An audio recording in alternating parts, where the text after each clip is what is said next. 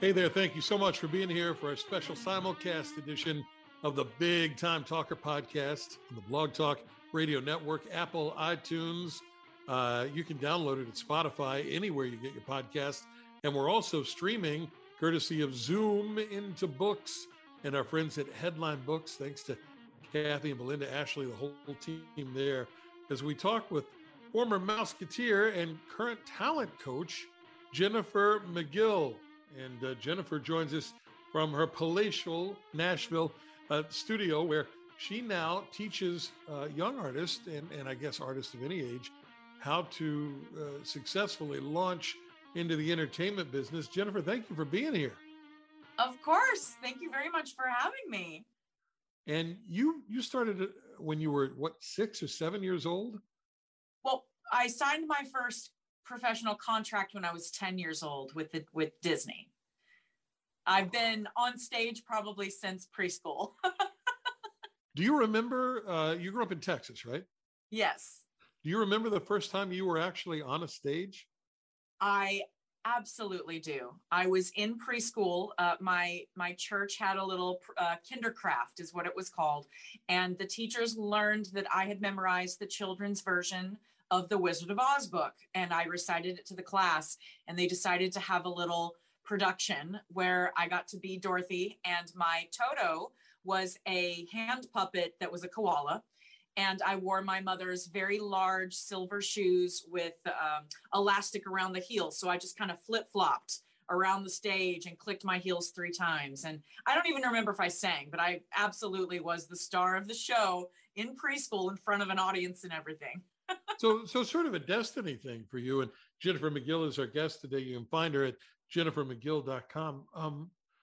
I'm fascinated by people like you that sort of know all along what they're going to do with their life. And it is sort of a predestiny thing. But did any of that come from your parents? Did they have any sort of entertainment or showbiz in their backgrounds? My mother had a minor in music, and she had been in a pageant in college. Okay. Was a local small town vocal coach, and was my first vocal coach. So, my family was very musical, but we absolutely were not career strategists. We had no idea past doing talent contests what the business was like, or how to, get famous or build a career for a child. It was really unheard of at that time. Right. For some, in Little Denison, Texas, there was no plan for that. There was no social media. I think we had to order away for 8 tracks or cassette tapes for the right key for my songs. And all of that pageant season of my life started because I saw a Miss Texas pageant, and I just wanted a crown. And they didn't have them at Walmart at the time. There were no crown shops anywhere, right? And so you had to actually go win it like a soccer trophy. You just had to go do the work and get it done. And that's what I did for about 3 years. And so really we fell into the business. My mother really being the central facilitator of anything that I wanted to do. I drove the dream. I wanted to be on stage, and I wanted to sing all the big notes. And she tried her best to figure out how to help me to do that. She sewed my costumes. She rehearsed with me. And the last competition I did when I was 10 years old, a children's agent was one of the judges, and on a handshake, she represented me. And the next thing I know, I'm auditioning for the new Mickey Mouse Club. So there was no strategy. So I agree. It very well may have been a destiny thing, for sure. You have brothers and sisters? I do. The short answer is I grew up with my younger brother, Justin. Okay. And my dad has 2 older daughters, I have 2 older sisters with my dad, but I am half adopted. And so I actually have multiple brothers and sisters that I've gotten to meet when I was a little older. Any of them in the family business?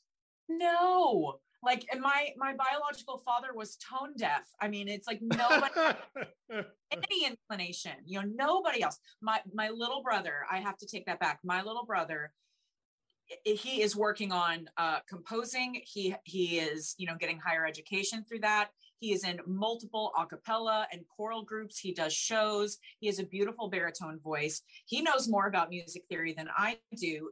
I love his voice. Our whole little family sang in church and did the youth musicals and the choirs and the cantatas. We are musical, but nobody made a career out of it except for me. I do have a cousin, here we go again. Yeah. Sean Groves. See, it all pops out of my. So Sean Groves is a successful Christian artist who now, as far as what I remember, he speaks with Compassion International. He gloriously talented guy. And I loved his album as well. I think his biggest song was Welcome Home. And through him, I actually got to meet Katy Perry back when she was singing, in the Christian genre on tour. And I got to have a little conversation with a bright-eyed 20-year-old Katy Perry, or it's Katie Hudson, talking about her life and what she'd love to do with music. So, she's done okay. She's done fine. She's done fine. So yes, my family's very musical, but I think I was the first one to start into it. And I believe I'm the one who's centered on continuing specifically into music training, music production, etc. So 7, 8, 9 years old, you're in these kids pageants, which, I lived a long time in the South, and that's just a normal thing in the South. Whereas in about 30 other states in the country, they think there's something seriously wrong with little kids being in pageants. Now, you can look at this in the rearview mirror, and I wonder what your thoughts are about little kids doing pageants like that. Absolutely. And it's because I had a good experience that right. I don't have a big rain cloud over the idea of a pageant, because for me, they were my sport. When I mentioned soccer trophy, this was my soccer. This was my softball. I would go in with a goal. I wanted the crown. I wasn't interested in psychological warfare or if I was skinnier than someone else or who was doing what. I just wanted to win the talent portion. I just wanted that crown and that trophy. And I was curious if people would like my pictures or not, or the interview portion. I was curious to see if I would place. And I knew for sure that I wasn't going to be like number one poser or walker or shoulder to shoulder, like prettiest dress. I just wasn't really interested or had any kind of inclination that I was going to go win a beauty pageant. I wanted to sing the loudest and the highest notes and win. That was where my sport was. I was a vocal gladiator. So really, I was maybe in the wrong section of competition, but really besides Star Search, there wasn't anything that was exactly what I'd been looking for at the time. I mean, now we have American Idol, we have The Voice and America's Got Talent. There's so many other ways you can compete with just talent, really. Right. But that was really kind of like our karaoke night, me and my mom.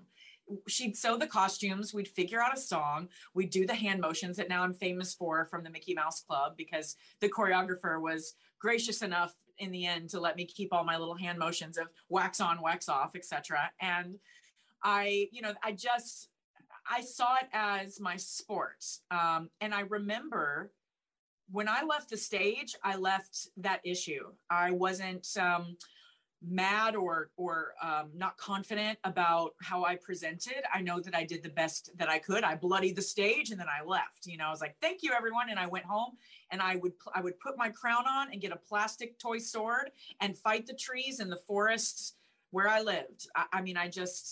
I just returned to being a normal outside running barefoot down the gravel road kid. And then we'd do it all again another weekend. Jennifer McGill is our guest. You may know her from her stint on the New Mickey Mouse Club, or as a talent coach that works with the talent all over the world with PCG International. You talked about your mom, and yes. that's another sort of thing that folks that are not in the entertainment business hear a lot, is the horror of the stage mom. The momager. Yes. Yeah. And I know years ago, I worked with Debbie Gibson a little bit and met Diane. There was a momager. And they had a very close relationship. And then, of course, you hear all the horror stories. Now that you help train talent and you look back on the momager, did she push too much? Did she facilitate your dreams? Was there a blurring of the lines? Tell me about it. So, I had the pleasure of knowing my mother for 24 years, and I had barely scratched the surface of the questions or the conversations I would have wanted to have with her about her perspective on growing up with all of this.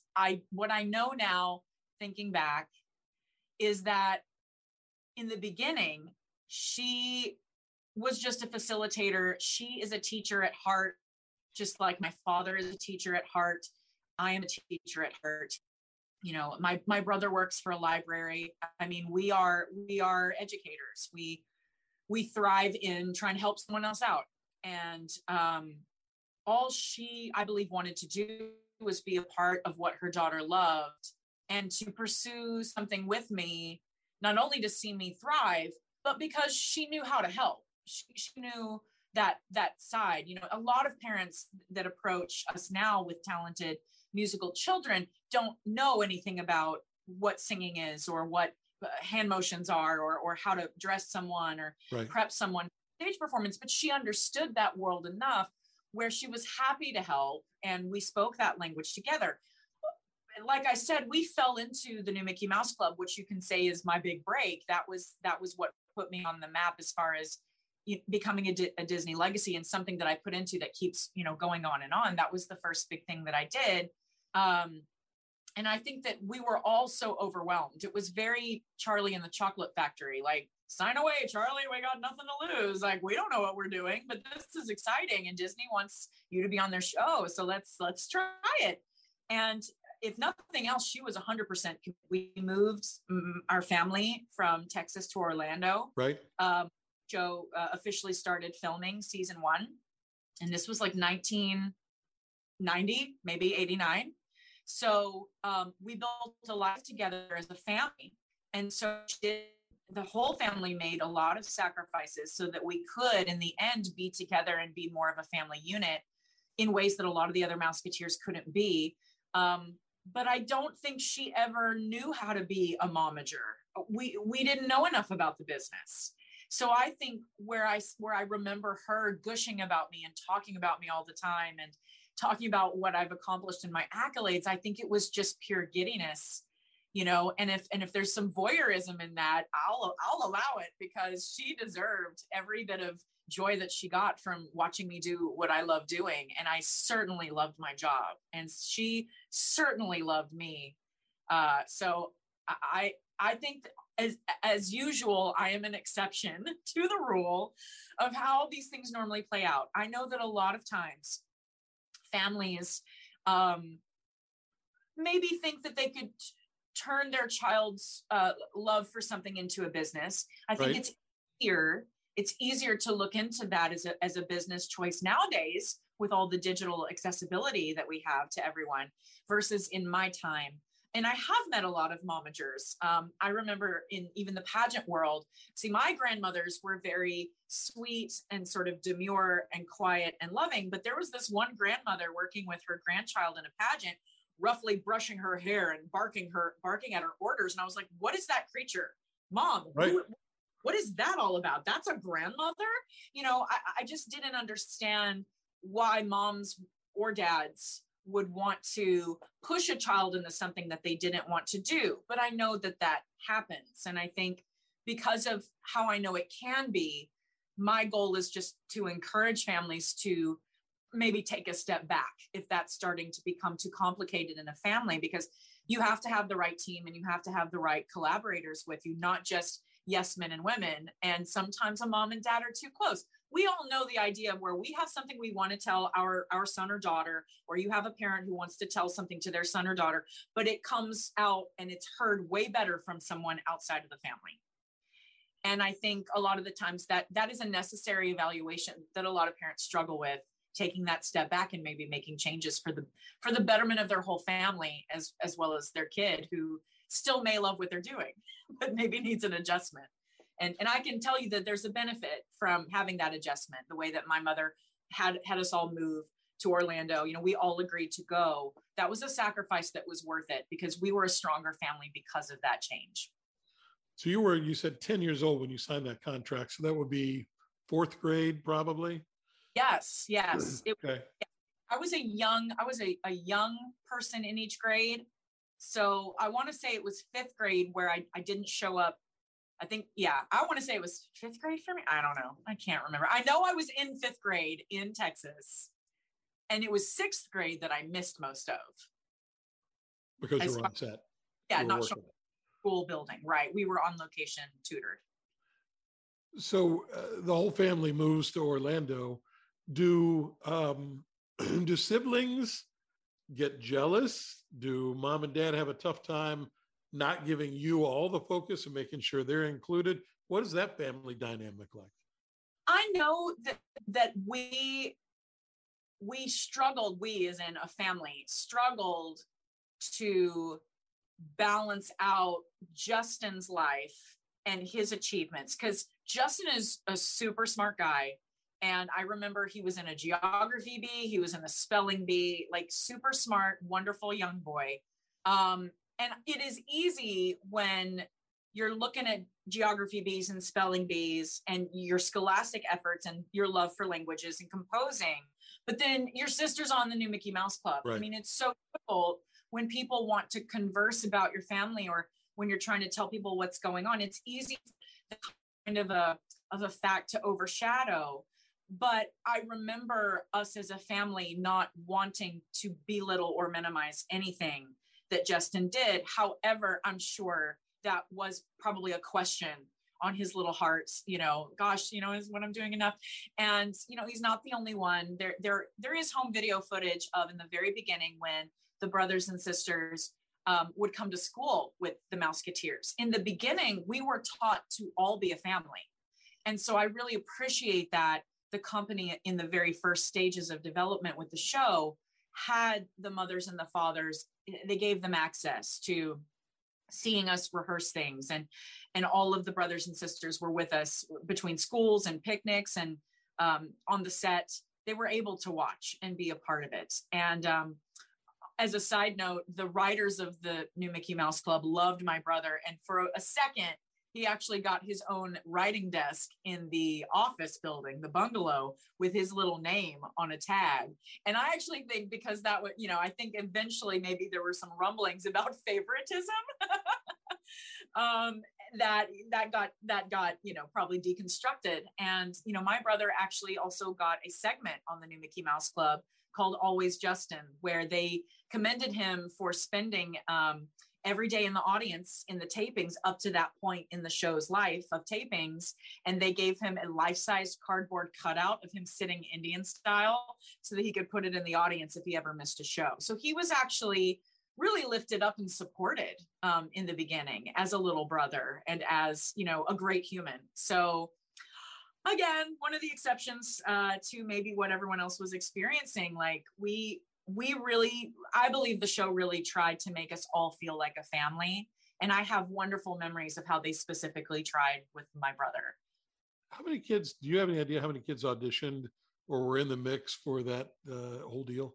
I know that there were tens of thousands. Wow. But there were, and remember, this was all through agencies or cattle calls and videotapes. Right. And I don't know. See, when I first started the audition process, it was for a movie called Why? Because We Like You. And it was going to be about the original Mouseketeers. And I got that job in 1988. I was going to play Doreen.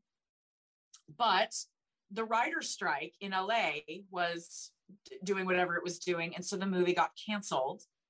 And the same auditioner, the same casting director, Matt Casella, was also casting the TV series for Orlando, Florida.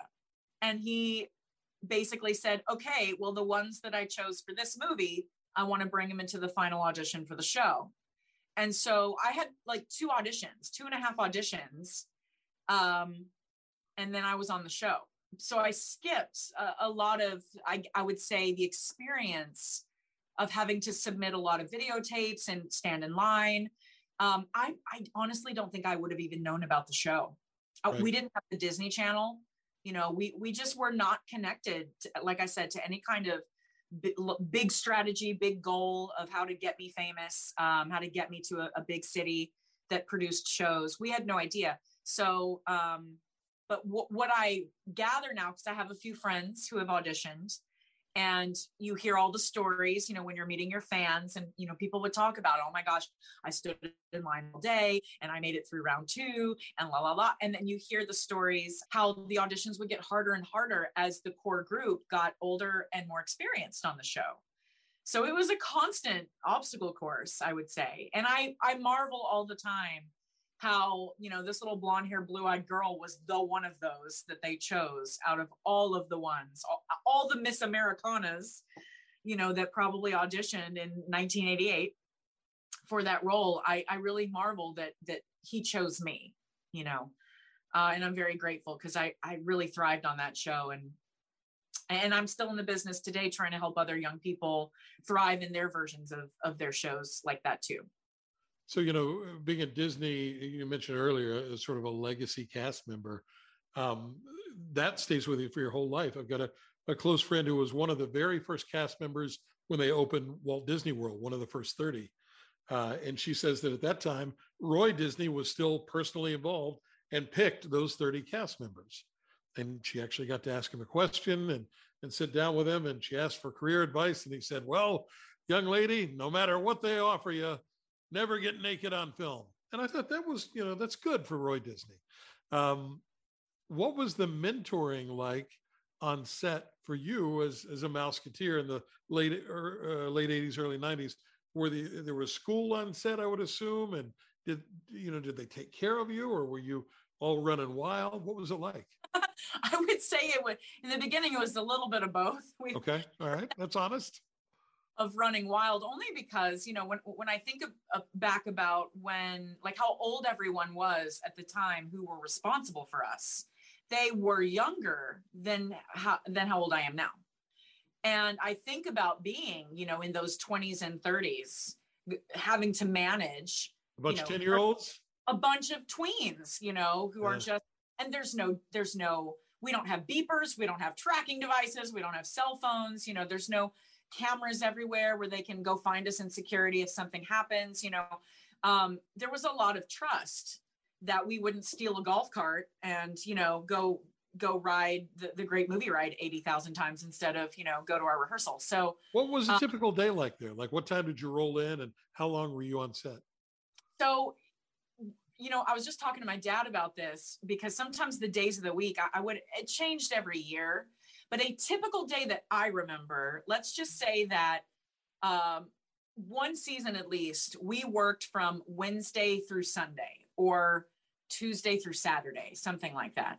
And it's probably because you could get more audience members into our audience sections of recording the show on weekends when the parks were more full and they could pull more audience members from the park.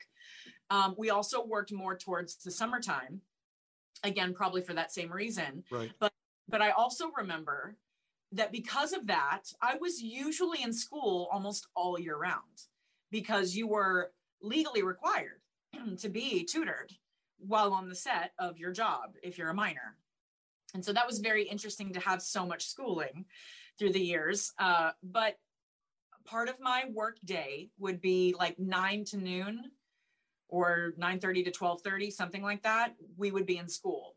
And on a typical day, if everything was balanced, you would bank your 3 hours of school. And we call it banking because I could be in school for a whole day. My whole work day could be banking of 8 hours of school, because they're going to have to take me out on Saturday to do a video shoot where I don't have time to go to school because we're starting at 5 a.m. and we're going to go forever. So, you bank your hours, and legally on the set, you need 3 hours per workday. I believe that's in general how it was. And so I start school in the morning, you have lunch, and then you have a printed out itinerary. Each week you would have your daily schedule. Right. And so partially you're responsible to get where you need to get, but also we were children. And so we had really the first line of defense mentor was our stage managers, the men and women who would pick us up from one location and walk us to the next location. And so they'd walk us to a dance rehearsal, or they'd walk us to a vocal recording or rehearsal. We'd go into production to record the song. We'd go onto the stage to do blocking. We'd go into wardrobe for costume fittings. Or if it's a recording day, like a taping day, all of that stuff's been done either the week before or, earlier in the week. And we would show up to hair and makeup. All of our stuff would be laid out in our dressing room. We'd put everything on. We'd go to hair and makeup. They'd fix us all up. And then we'd go do the scene, and usually if you weren't doing the scene, if you'd banked all your hours, you could kind of hang around and watch, or maybe you're in another rehearsal. But a lot of the times we weren't seeing what everyone else was filming if we weren't in that piece. We would be back in school, right? Which was always a bummer after lunch to have to go back to school when everybody else might have been doing a dance number or something. But that's kind of how it was. But as far as mentoring, our stage managers were the first people who would say, how's it going? How are you doing today? How are you feeling? And they would see us, just kind of in our transitional times. And they'd see us when we were freaking out and see us when we're tired or when we're excited. And they'd be the ones to scold us about, listen, I told you 5 minutes ago, we got to go. They were very involved as babysitters, as well as their actual job of, managing a stage and making sure the cameras are on and off at the right times. But every adult we worked with basically was a mentor. We were taught a lot about production on the set, which is why I think I'm still in love with production.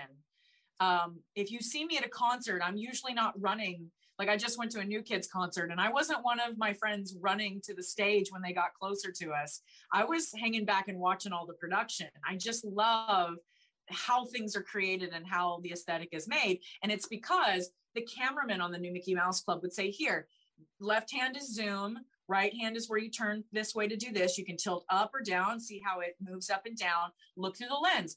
And then the mic guys would say, okay, this is how we make the incision to put your lapel mic through. We use this spray to clean the mics. The hair and makeup ladies, you're literally watching them create your face and tell you why they're not putting too much eyeshadow on you or why we're going to put lip liner on.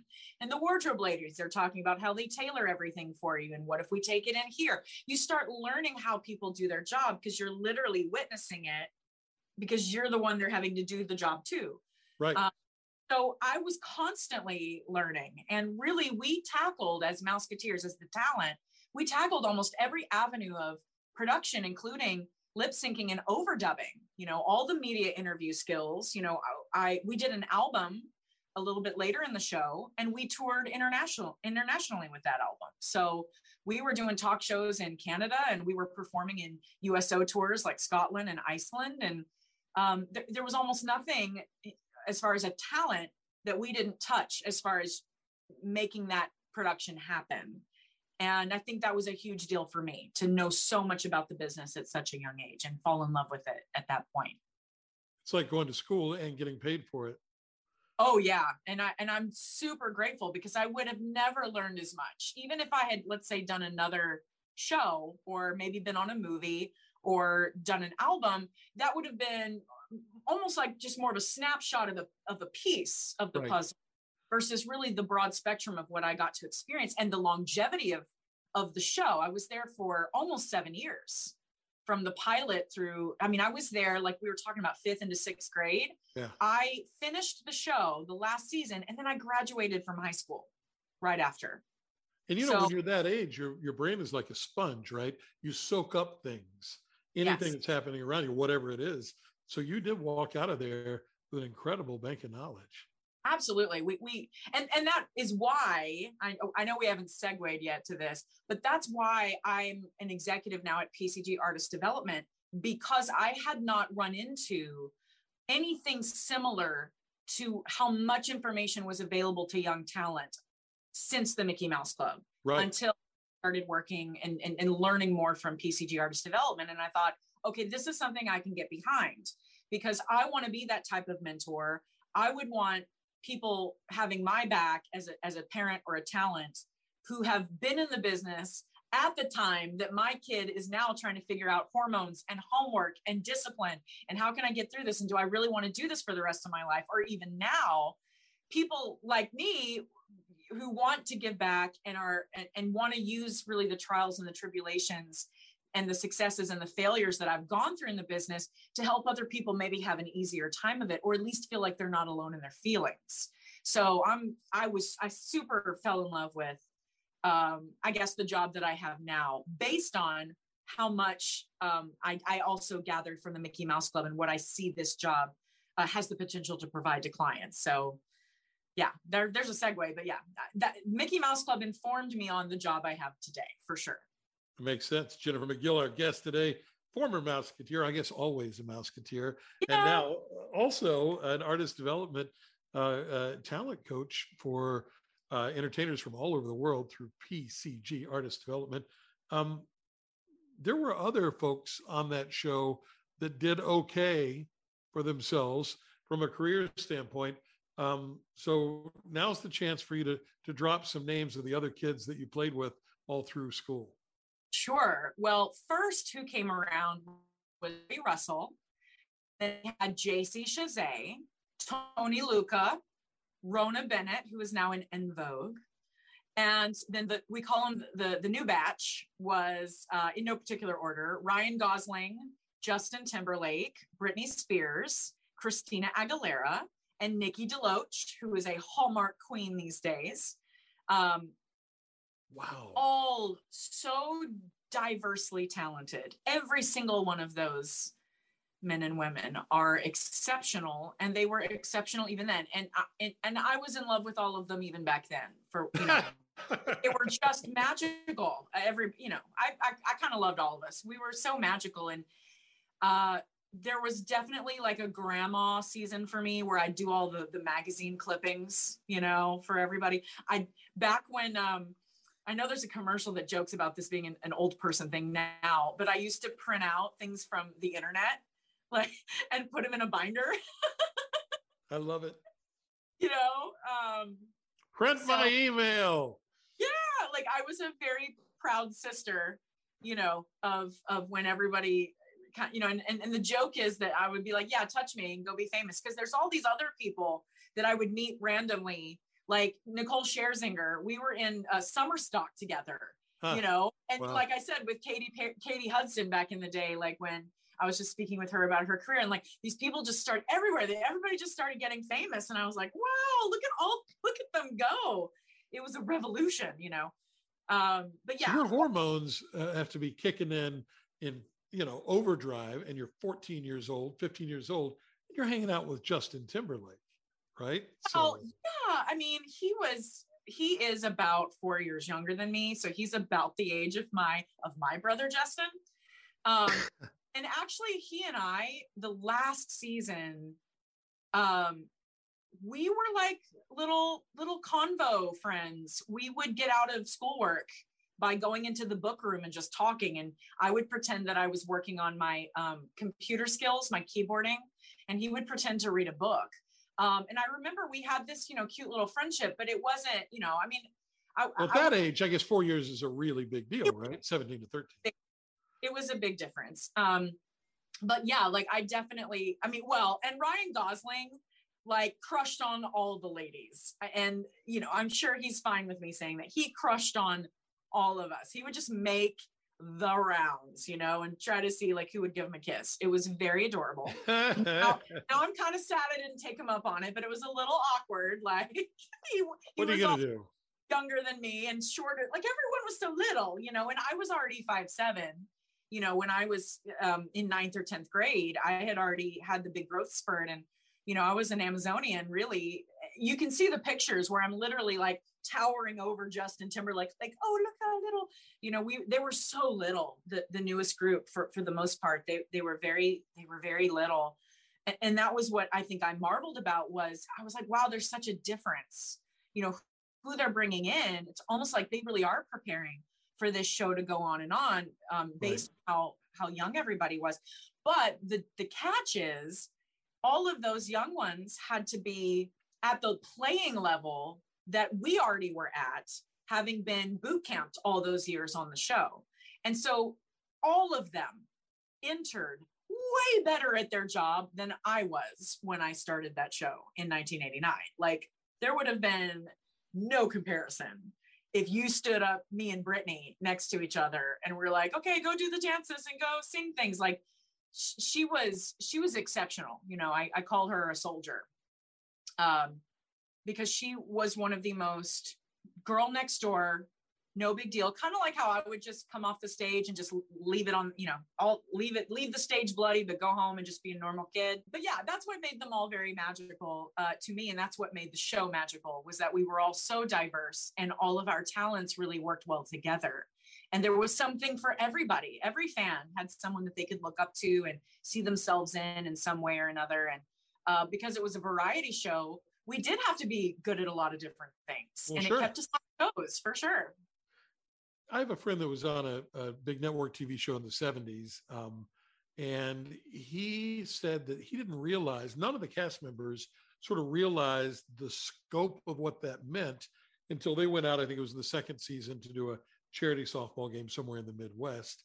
And then they realized, my God, this is a big damn deal. And, there were thousands of people that came out to the softball game and all that. I wonder if there was a moment like that for you where you kind of realized once you got out of the studio that my whole world has changed and I'm part of something really special. I think it was Cleveland. And if a fan is watching this broadcast, they'll be like, yep, Cleveland. There was a mall in Cleveland. I think that was the debut of the soloists from the MMC album, kind of starting our concert tour. And we were in a mall that had the floor level and 2 balconies. And when we went out there to start our show, everything was filled. And we were like, what? And just everybody yelling and screaming. And fans talk about it to this day. Oh my gosh, I was in Cleveland. I was in Cleveland, and I think that was the moment that's the first time I remember feeling like a rock star outside of the set. Right. I was probably, it might've been the summer after sophomore year. So we're talking, I'm maybe 15, almost 16 years old. And I was just like, all right, okay. So people know who I am and they're waving and they're sending me roses and teddy bears and they're waiting in line to talk to me about my song.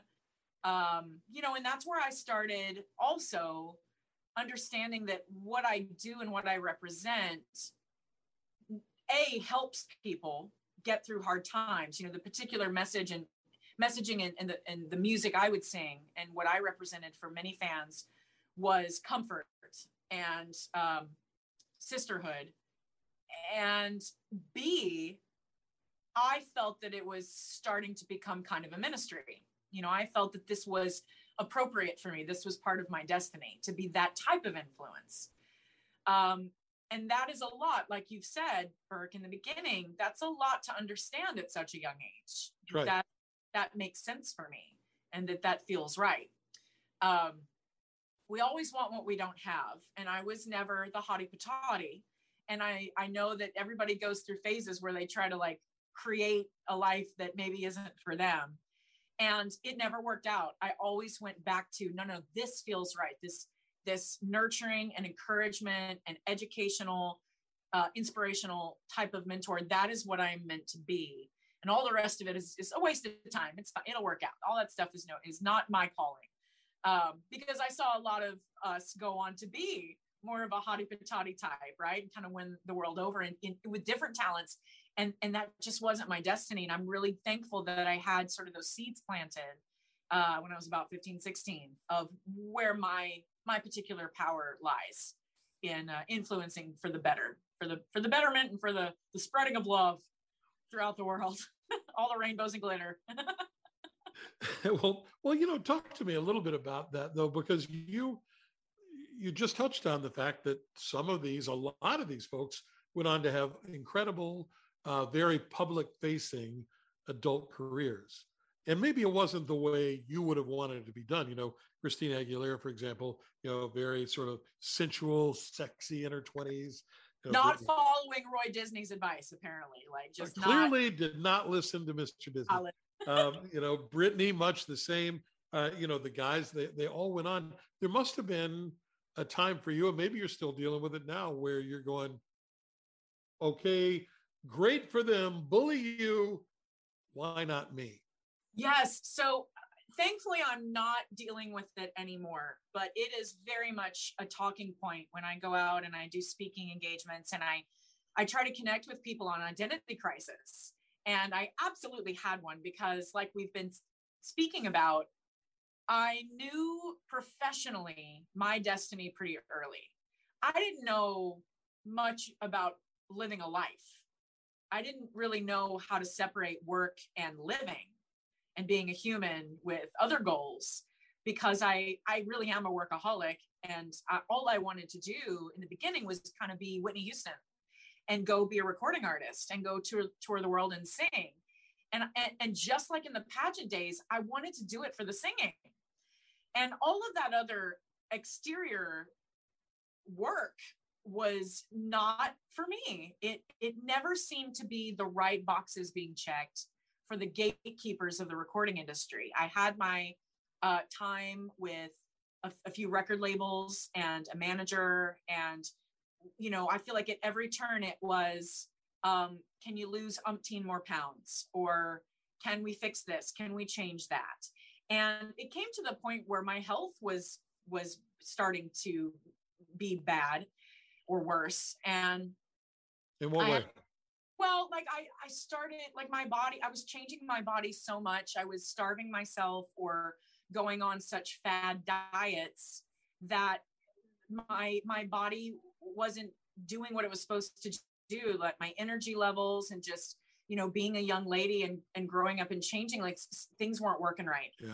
And I also, if you want to, kind of bring in the mental health hot button, vocabulary, I was suffering greatly from body dysmorphia, because I remember looking in the mirror. I was in this Bay Ridge, Brooklyn basement apartment, kind of killing it. Like I was here and I was living my life and I was trying to do the work and working with Capitol Records. And my manager, I looked in the mirror and I was wearing clothes that were tinier than I had ever worn before. And I was on the phone with my manager and I said, I got down to a size 8 and I'm 5'7". And a size 8 looks pretty skinny on me.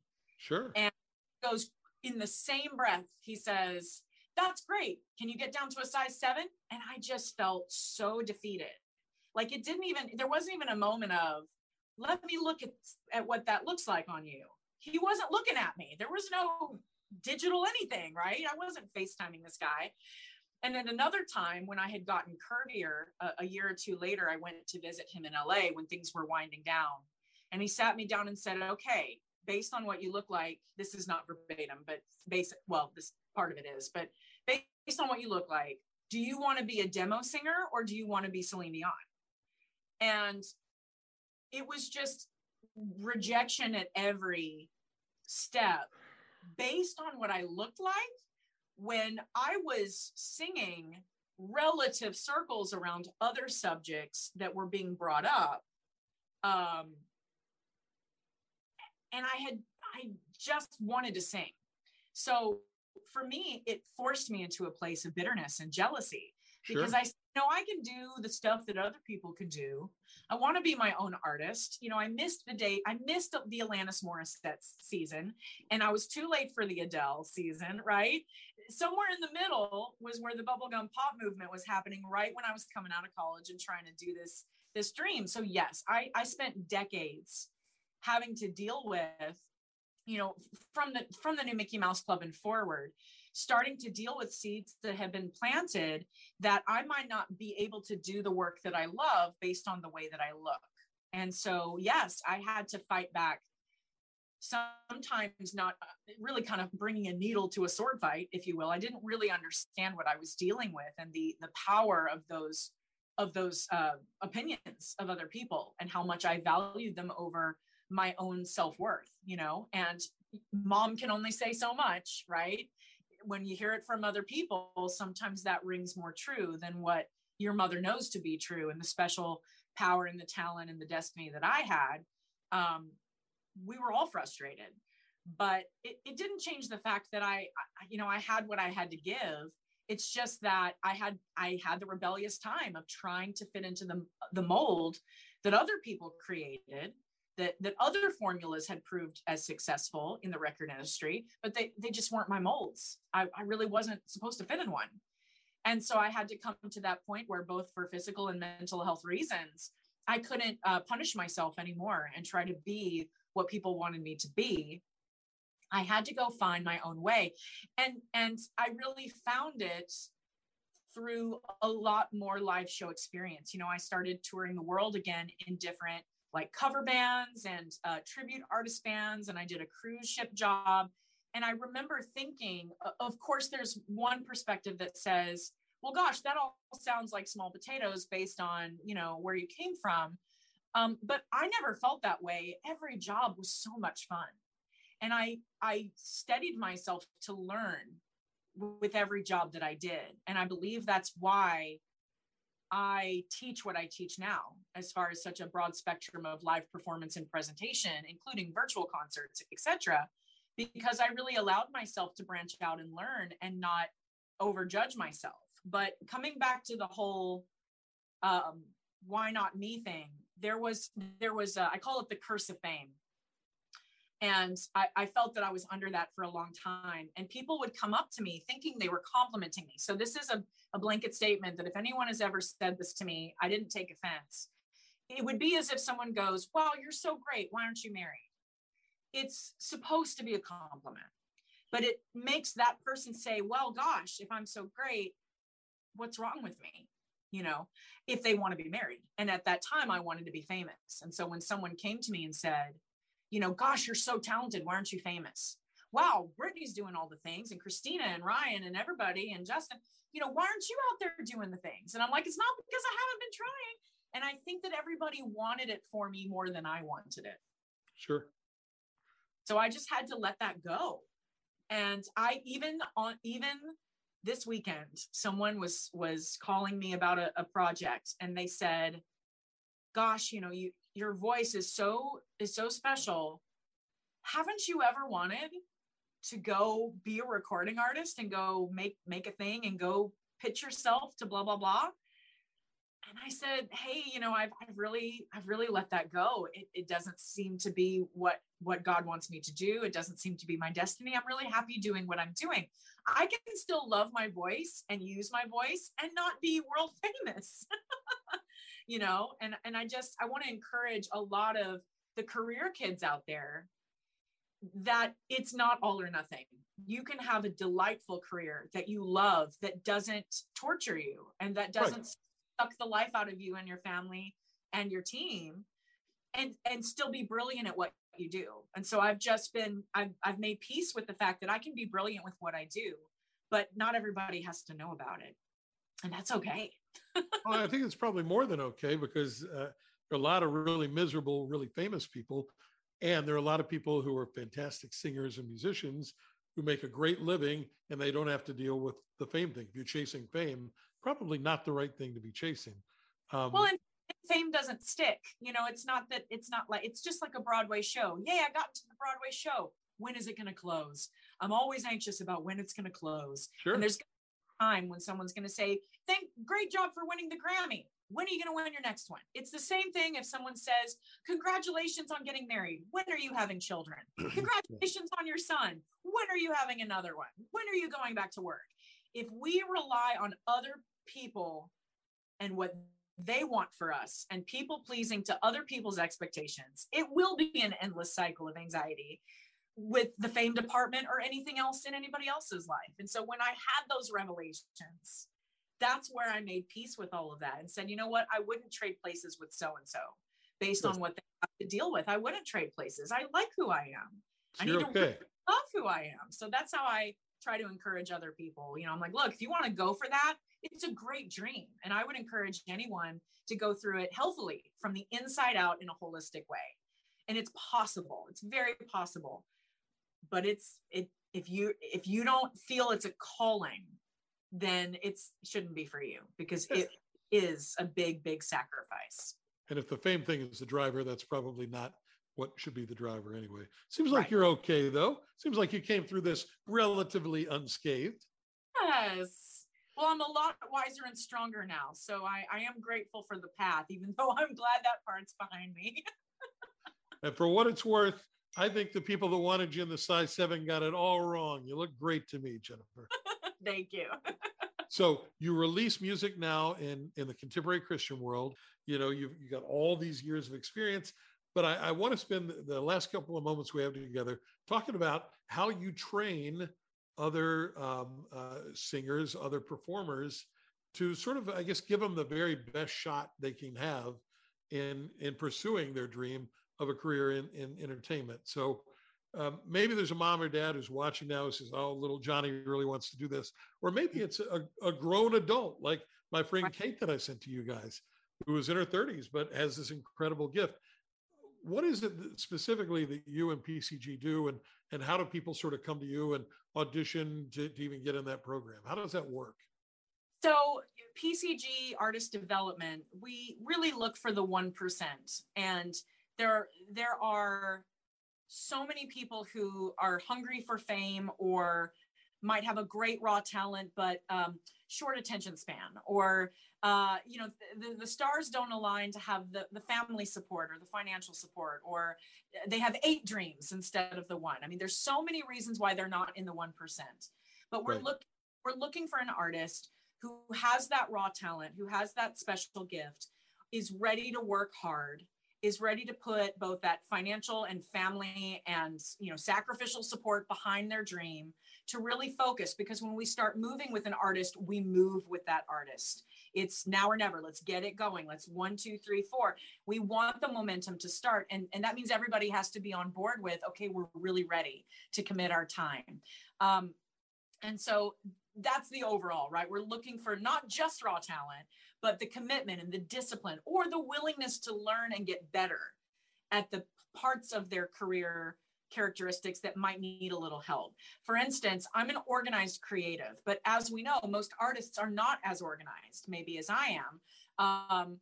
Creativity can be an overwhelming gift. We can help manage that time-wise and goal-wise, because we bring in teams where you have a songwriter to help you finalize a song idea. Let's say you've never written before in your life. We have basic songwriting instructors that can help get you into the place of, okay, this is how we would help you start building your song. We encourage everybody to be their own storyteller. We don't want to put words in people's mouth, right? But they need some of that professionalism and that guidance to get them into building a song, not just because I want to have a song baby, but I want to have a money-making song baby. I want something that someone else is going to want to hear so I can get my message out there to the world. Because we have to bring the business into the creativity. We have to bring the organized into the creativity, right? If you're looking for vocal enhancements or, dance moves or live presentation, I'm one of our vocal coaches. I'm one of our live performance coaches. Also, virtual training as well. We get you out there. And the goal for me is when it comes to live presentation, I'm not trying to put moves into your body that don't make sense. It's about how do you naturally move and groove? And then how much movement are you actually looking to be in your artistry, right? So it is scientific. It's the science of artist development. That's what we call it. It's because we get in there and we experiment with you and we make sure that we're creating the best you versus just some carbon copy of somebody else. We already have a Taylor Swift. We already have a Brian McKnight or a whoever, right? Alicia Keys. So we don't need anybody that's like them. We need you. We need you in the best form of you that there is. In vocal classes, I talk about the mechanics always have to come first. And that's all of the, nerdy, tedious, you got to drill it till it makes sense, muscle memory, disciplinary technique that a lot of people don't want to focus on, but it is necessary. You would not believe how many times consonants and vowels get in our way of aerodynamically producing sound. And I am the nerd that helps people figure it out syllable by syllable, and I love it, right? That translates into, okay, now it's time to record a song.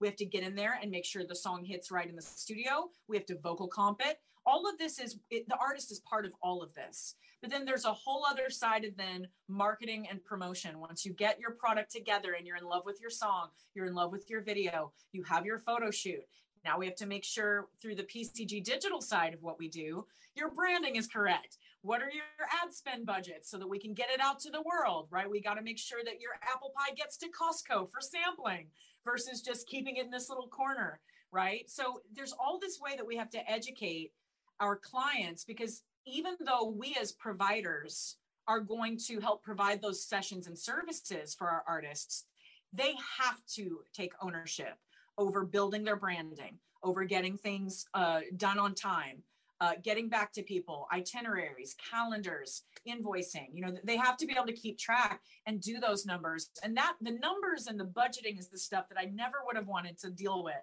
The business side was always something that was sketchy for me, but I want our artists to not be afraid of that and to understand that there is value in building a team. You can't go it alone. You can. But again, that's kind of like putting your apple pie on your windowsill and hoping the world smells it. Sure. You know, and so this is a way that I have seen that we help people become as successful as possible while making sure their insides are as healthy as their outsides. And then making sure that the world gets to experience them through the power of social media and digital marketing and promotions, which is relatively new. And we wish that that weren't the game. Hear us now. PCG wishes that it weren't the game, that it's all about your numbers and your social media stats. But just like how I wish it hadn't been about my body image back in the day, there's always a hurdle that we have to jump over, and we have to learn, okay, is this something we're going to embrace, or are we going to find another career path, you know? And right now, record industry standard is all about this digital media and marketing and promotions. And so it's something that we help educate our clients so that it's not so scary. So we take you from the inside all the way to the top. I mean, we have sessions and services for everything, including nutrition and therapy, media, PR. And that's why I'm in love with this company, because if you are that 1% and you're ready, we can get you to the best version of you year after year if you're ready. Set them up for the best possibility of success. All right. If people want to track you down to talk to you about the talent development thing, which is so cool because it really has come full circle from all that stuff you learned as a kid on the Mickey Mouse Club. And now, you know, you're helping other people. So I love that story. If they want to find you guys online, is it pgcartistdevelopment.com? Is that right? Yeah, it's PCG. I'm sorry, pcgartistdevelopment.com. It stands for Premier Career Guidance. So the C's in the middle. And it's pcgartistdevelopment.com. And there should be a pop-up window where if you would like to know more information or chat with somebody, they will get back to you. So yes, we are ready to work. Absolutely. Jennifer McGill at jennifermcgill.com. Thanks for spending time with us, and best of luck to you. Thank you very much. It's been a pleasure. It's been our pleasure to have you listening and watching today. The Big Time Talker podcast, brought to you by our friends at speakermatch.com, the world's largest online virtual speakers bureau. If you're a platform speaker, if you're a meeting planner, find one another at speakermatch.com. Thank you, Headline Books, and their Zoom into Books platform. We appreciate you so much. And wherever you are, whatever you do, thank you for being here today. Now go out and make it a great day. Bye, everybody.